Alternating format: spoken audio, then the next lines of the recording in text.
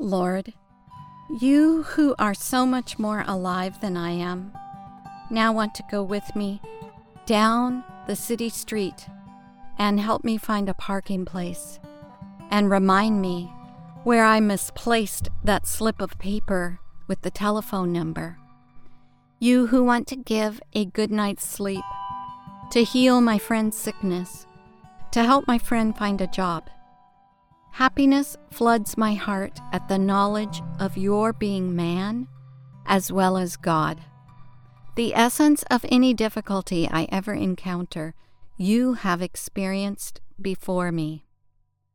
So you are bidding me to tell you my every need and promising that joy and good gifts await my asking. So Lord, I need and I ask you for the following. Would you give me your thoughts about these requests? Is it, without my suspecting it, a petition for harm and not for good? Is there some step of growth, forgiveness, obedience that I must take before you can grant my request? And Lord, if I need patience to wait out your perfect timing, then I also ask you to supply the patience. Where are you in all of this, Lord? The night is dark, and sometimes I cannot feel your presence. Help me to know that the darkness is really the shade of your hand, outstretched caressingly, that the hemming in is your doing. Perhaps there was no other way you could get my full attention, no other way I would allow you to demonstrate what you can do in my life. I see now that the emptier my cup is, the more space there is to receive your love and supply. Lord, I hand you this situation.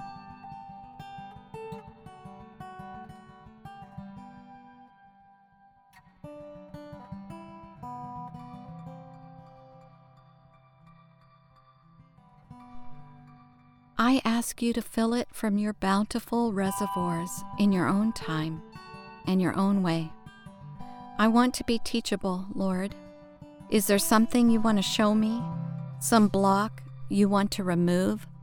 Some change you want in me or my attitudes before you can answer my prayer? Please give me the gift of eyes that see and ears that hear what you are saying to me. How I thank you, Father, that your riches are available to me, not on the basis of my deserving, but of Jesus and his worthiness.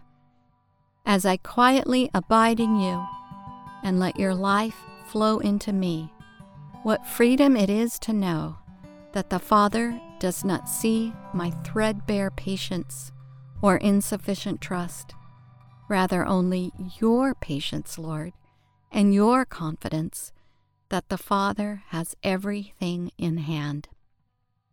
Father, for such a long time, I have pleaded before you this deep desire of my heart.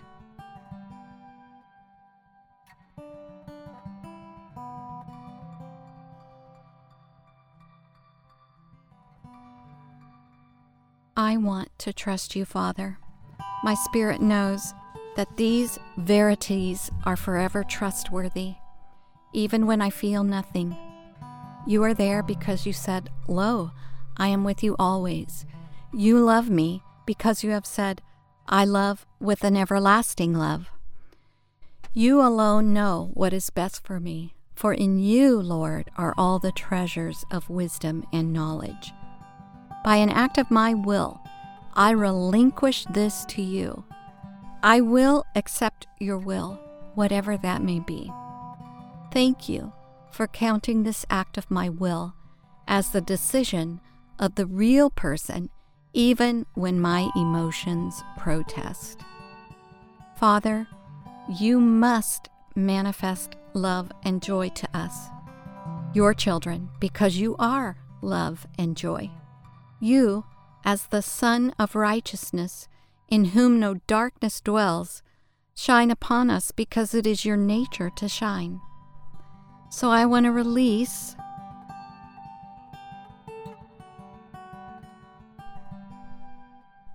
Lord, I want to release from my judgment, and I ask you to bless him or her abundantly in any way that seems good to you.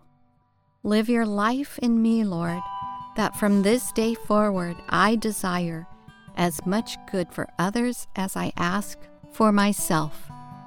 Cleanse me of all selfishness and ungenerosity.